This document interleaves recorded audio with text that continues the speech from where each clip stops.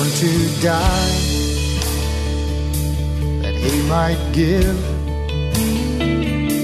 eternal life, that I might live. Welcome to Yankee Arnold Ministries.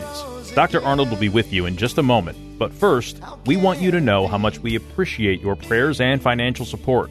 You may help this radio ministry by donating online at yankeearnold.com or by mail at Yankee Arnold Ministries, 7028 West Waters Avenue, Suite 316, Tampa, Florida, 33634.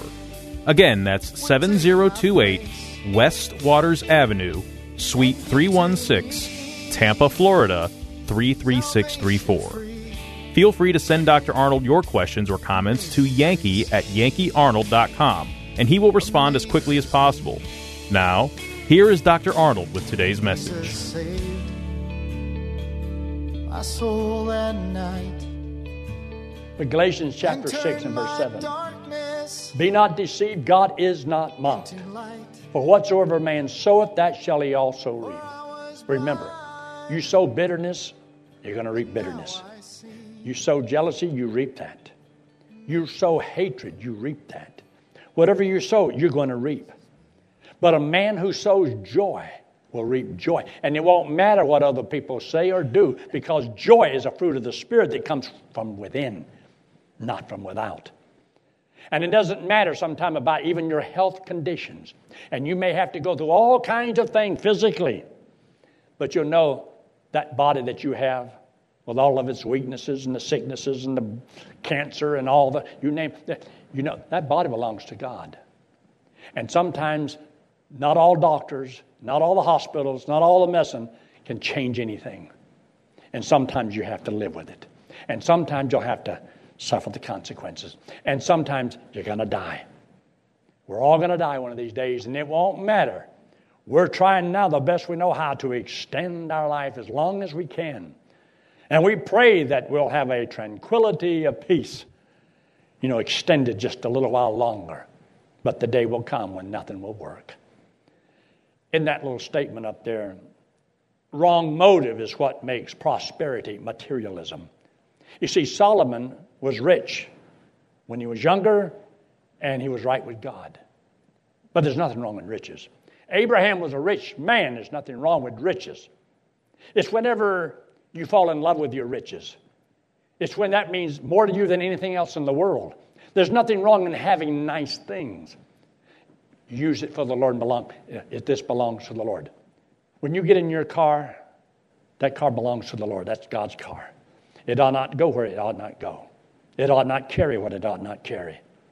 You see, there's a lot of things you can have and you can enjoy. God's not against that. But that's not a sign of spirituality. A man can be poor and have absolutely nothing and be spiritually and godly with God. And some people can have a lot of material possessions and not be right with God. That's not a good judge of whether a man is right with God or not. Because you may be healthy today, he says, because I'm so spiritual. You may be on your deathbed tomorrow. He said, because in the last 24 hours you got ungodly. For if you sow to the flesh, you shall reap of the flesh corruption. But he that soweth to the Spirit shall of the Spirit reap life everlasting. So when we sow, and we sow the Word of God, we have people, fruit, that will live forever. It's better to walk with God and have fruit that will remain, as he says in John 15. People that will have eternal life. Are not ye my glory, my joy, at the coming of Jesus Christ when that day comes? You reap in the same proportion as you sow. He says, give, and it shall be given unto you. See, most people in life, all they want to do is get. Get. As they used to say, I regret that I've only got one life to give to my country. But if you want to serve God, you have to plant before you expect to reap.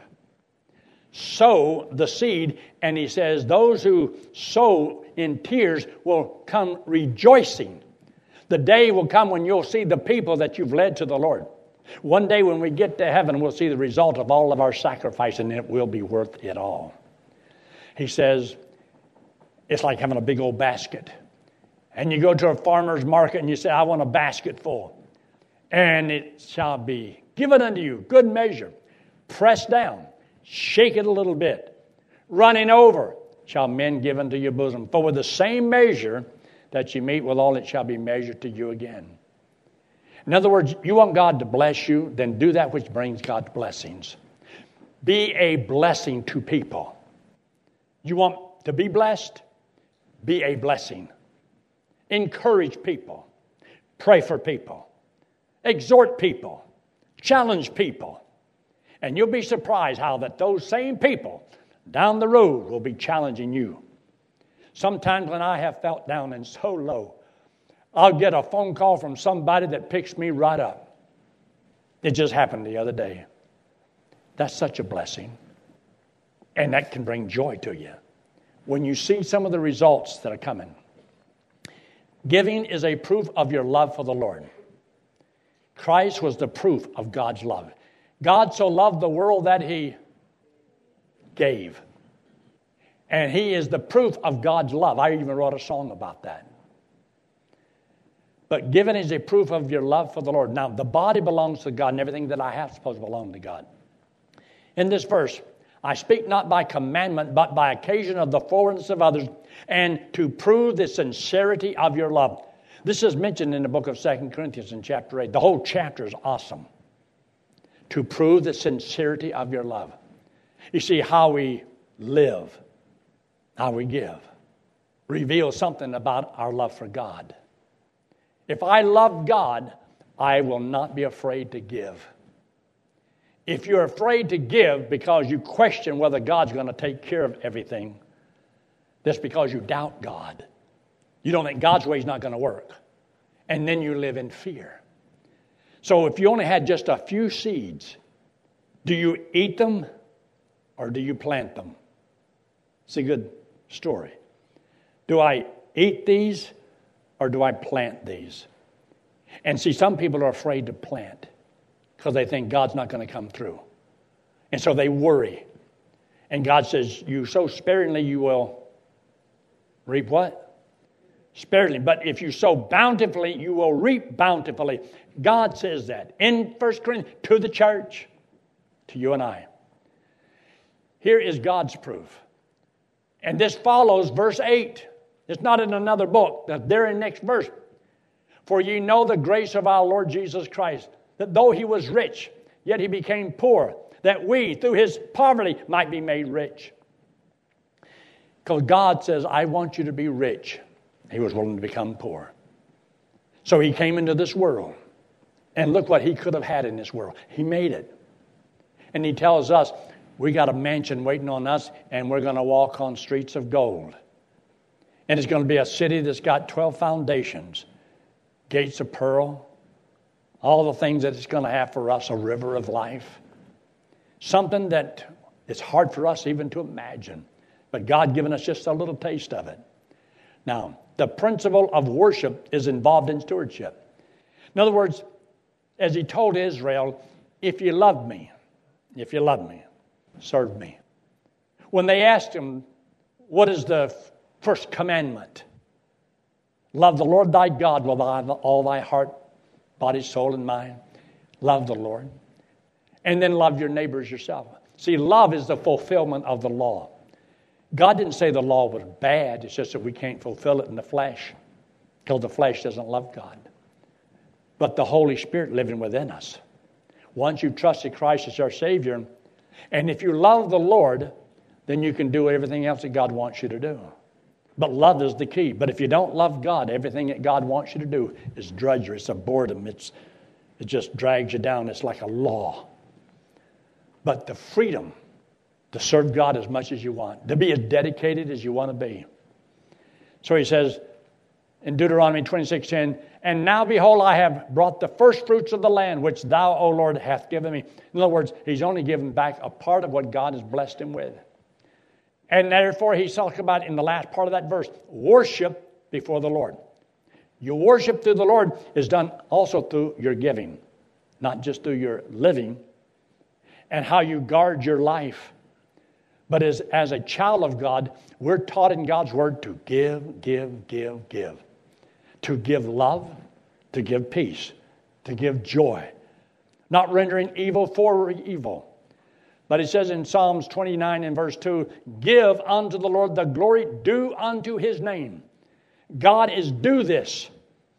And so by loving the Lord, I am to give, because giving is a form of worship. It's an expression of our love to the Lord. Keep this in mind.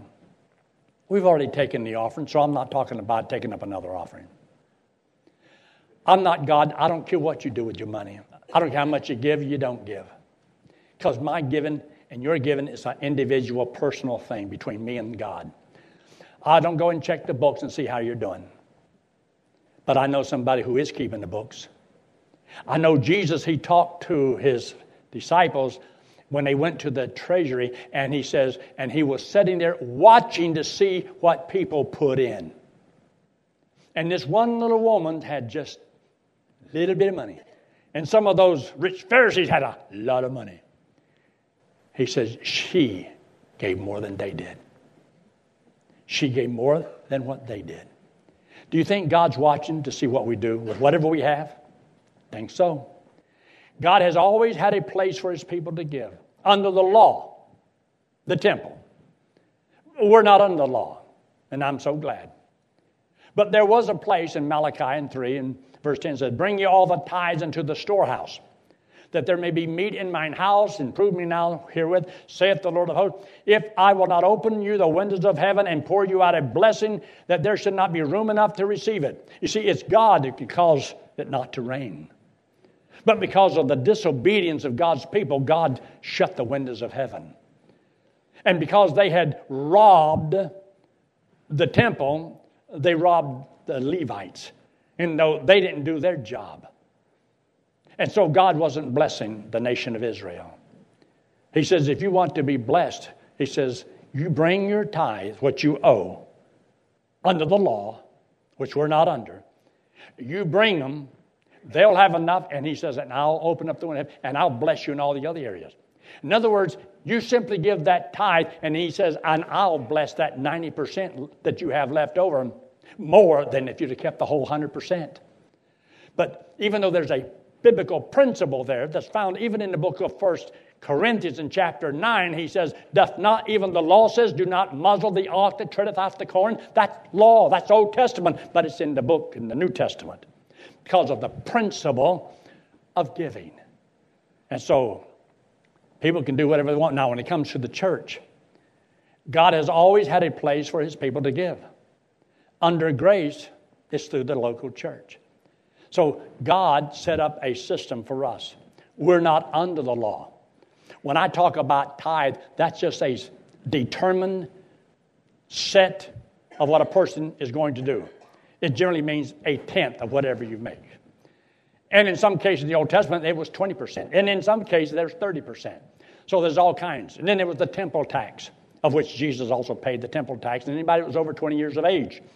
That's why we believe that Jesus and Peter had to pay that tax, but it doesn't say about the others, so they must have been teenagers. Jesus was a youth worker. But anyway, under the grace, the church is not the storehouse, nor are we limited by the tithe. You see, that's what they had to do. You can do whatever you want, but I don't like being limited by the tithe. I may use the word tithing, and a lot of people who give use the word tithing, but it's your set fixed amount that you give based upon whatever you make, and it is progressive. You make more, you can give more. You make less, you can give less. And sometimes people don't even like to discuss that because they feel like the preacher's always harping on money. You come to this church, and in 9 years, you've never heard me always harping on money. I preach week after week after week after week, and Sunday morning and Sunday night, and I do not beg people to give anything. Am I telling you the truth? But is it taught in the Bible? Am I responsible to teach you, regardless of whether you want to hear it or not hear it? You might as well sit still because the doors are locked. You ain't getting out. Well, not really. Because it's stewardship. Because see, if God gets you, then God doesn't have a problem getting from you that which He wants. And the closer you get to the Lord, the more you're going to want to do for the Lord. However it may be. But I can't believe that all of God's children are not responsible for carrying out the work of the Lord. I believe everybody can do something and should do something. Whether or not, isn't it God's will for you to read His Word? Is it God's will for you to pray? God's will for you to witness? God's will for you to meet together? All of that is included in this thing called stewardship. We belong to the Lord. And as he says here, now concerning the collection for the saints, as I have given order to the churches of Galatia, even so do ye. You do the same thing. Then he says in 1 Corinthians 16:2, upon the first day of the week. Anybody know when the first day of the week is? That's Sunday. Let most of you, what does it say? Let every one of you lay by him in store as God hath prospered him, that there be no gatherings when I come. See, Paul would make his circles to the churches that he founded. And they would take up special offerings and give it to Paul as a missionary to go to different places. And at one time, the saints in Jerusalem sold everything they have so they could get the gospel out, and they sent out missionaries, and next thing you know, they had a famine, and now all the saints had got rid of everything they had. Now they don't have anything to eat. So then they took up money to help those poor saints. And it was for the purpose of the church sending out missionaries. There is a responsibility that we have to fulfill. Stewardship begins with the giving of ourselves. Because if God doesn't give you, keep your money. Because you won't give it for the right reason. There is a relationship between stewardship and spirituality. Because, see, when you're right with the Lord, giving is not a problem. Giving is a problem when you're not right with the Lord. When you don't love Him, you don't care what He wants. But when you love Him and you trust Him, then you can do anything He asks you to do. When's the last time God spoke to you and told you what to do? Are you sensitive? Do you listen? Do you want to know the will of God? What do you want me to do with my life? In this verse, and this they did, 2 Corinthians chapter 8 and verse 5. Not as we hoped, but first gave their own selves to the Lord and unto us by the will of God. In other words, he's talking about here in Macedonia and the Corinthians, they were so poor. And he hadn't mentioned this so that because they were so poor, they gave liberally. In other words, so that they could reach other people. And he says to those Corinthian Christians, you need to do the same thing, and you need to grow in the same grace that they've done. Insomuch that we desired Titus that as he had begun, so he would also finish in you, and giving is a grace. Giving is a grace. In other words, because I love the Lord, I will do this or I will do that. And God will bless. Stewardship expresses our thanksgiving. Stewardship is a grace. For the administration of this service not only supplieth the want of the saints, but is abundant also by, and you ought to underline this when you get a chance in your Bible, many thanksgivings unto God. Did you know when we do what God wants us to do, all those people who trust Christ as Savior will give thanks to God for you? You have no idea how many people write me letters and call me and say, Yankee, I'm so thankful for you because you led me to the Lord. You led me to the Lord. You led me to the Lord. And some of them I don't even recall leading them to the Lord. But in verse 13, whilst by the experiment of this administration they glorify God for your professed subjection unto the gospel. See, when you subject yourself to the power of the gospel, there's people who are going to glorify God because of what you and I do. There's a day coming when we get to heaven, there's going to be people we're going to see in heaven who trust the Lord because of our YouTube ministry and our internet ministry, because of that radio ministry, because of the ranch ministry and the Awana ministry. It's something maybe even the church. It will be worth it all. And the last part of it, and for your liberal distribution, this is the only time I like the word liberal. It means to freely do it, to graciously do it. And the Old Testament even talks about how being fat is such a wonderful thing. It's in the Bible, believe it or not. Being fat is a blessing of God. And everybody said, amen. Stewardship is a necessity to carry out the Great Commission. Do you believe that? I do. In Philippians 4:17 says, not because I desire gift, but I desire fruit that may abound to your account. We're going to have to give an account to the Lord. So you go to work and you work hard, and it took parts of your life to make that money. And then when you take some of that money and you give it to the Lord's work and somebody gets saved because of that, that's fruit that will abound to your account.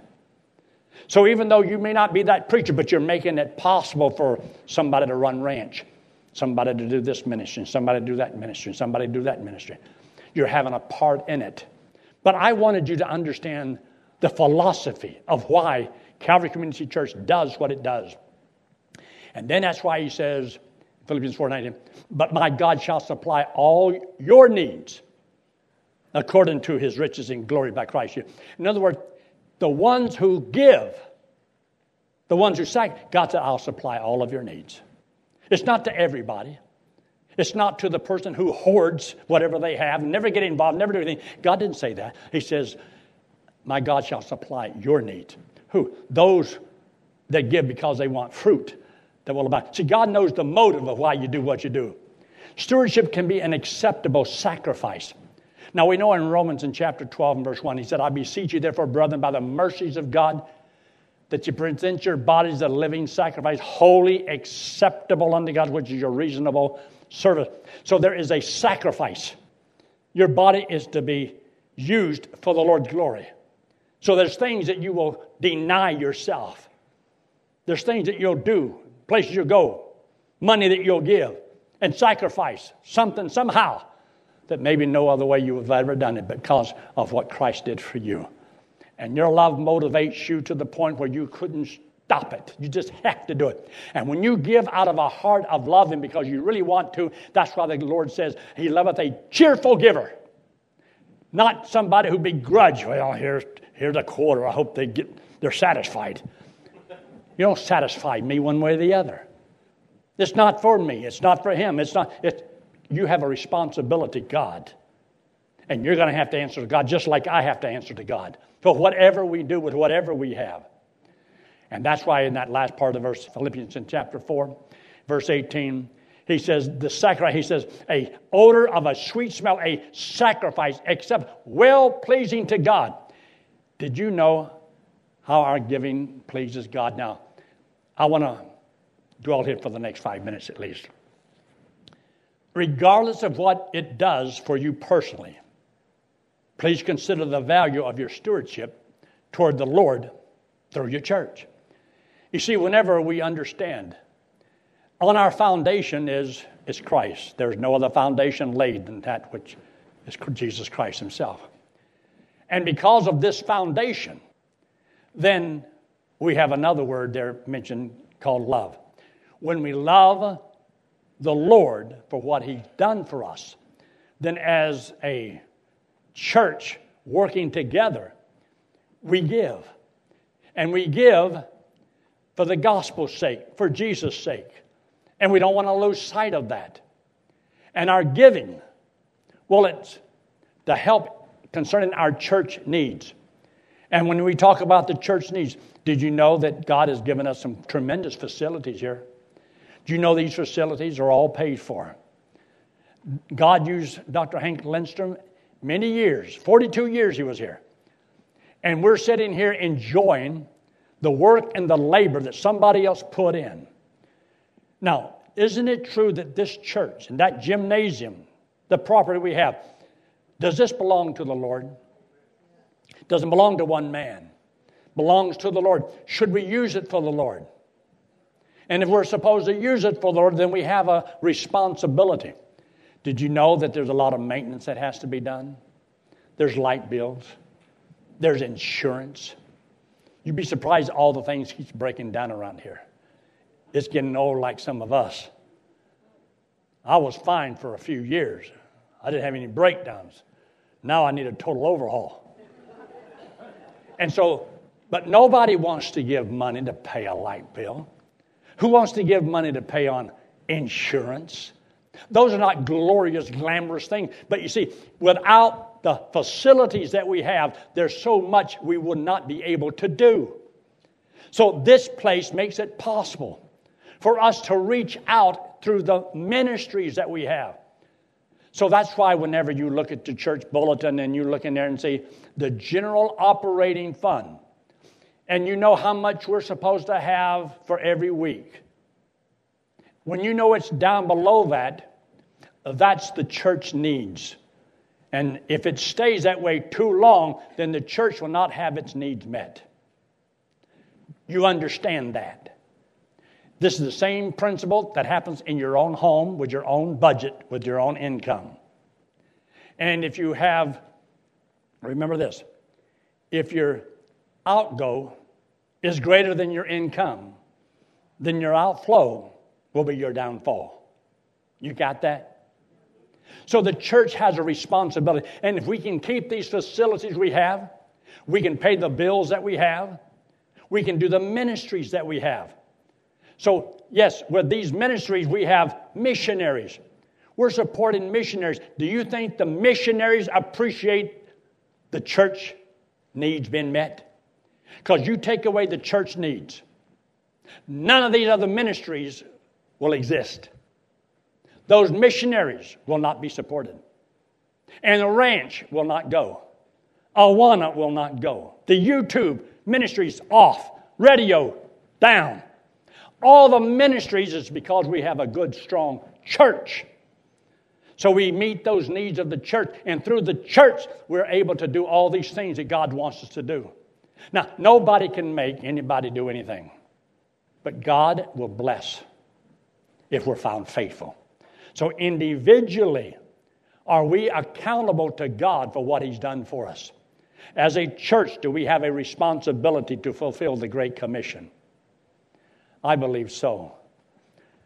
I want to do my part as much as I can because I know one day I'm going to have to account to God for it. Do you have a sense of responsibility?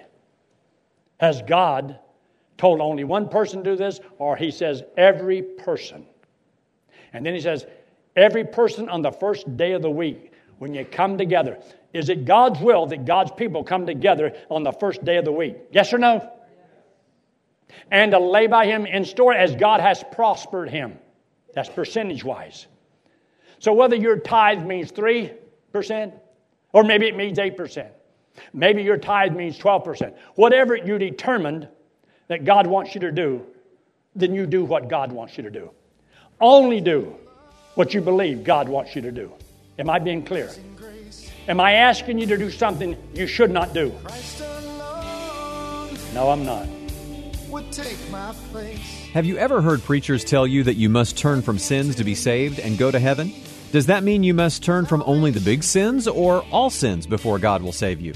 Pastor Yankee Arnold has prepared just the right book with answers straight from the Bible. The book is called Gospel Driven Man, and Pastor Yankee wants to send it to you free of charge. Simply write to Pastor Yankee at Yankee Arnold Ministries, 7028 West Waters Avenue, Suite 316, Tampa, Florida, 33634, and request the book, or request by email at yankee@yankeearnold.com.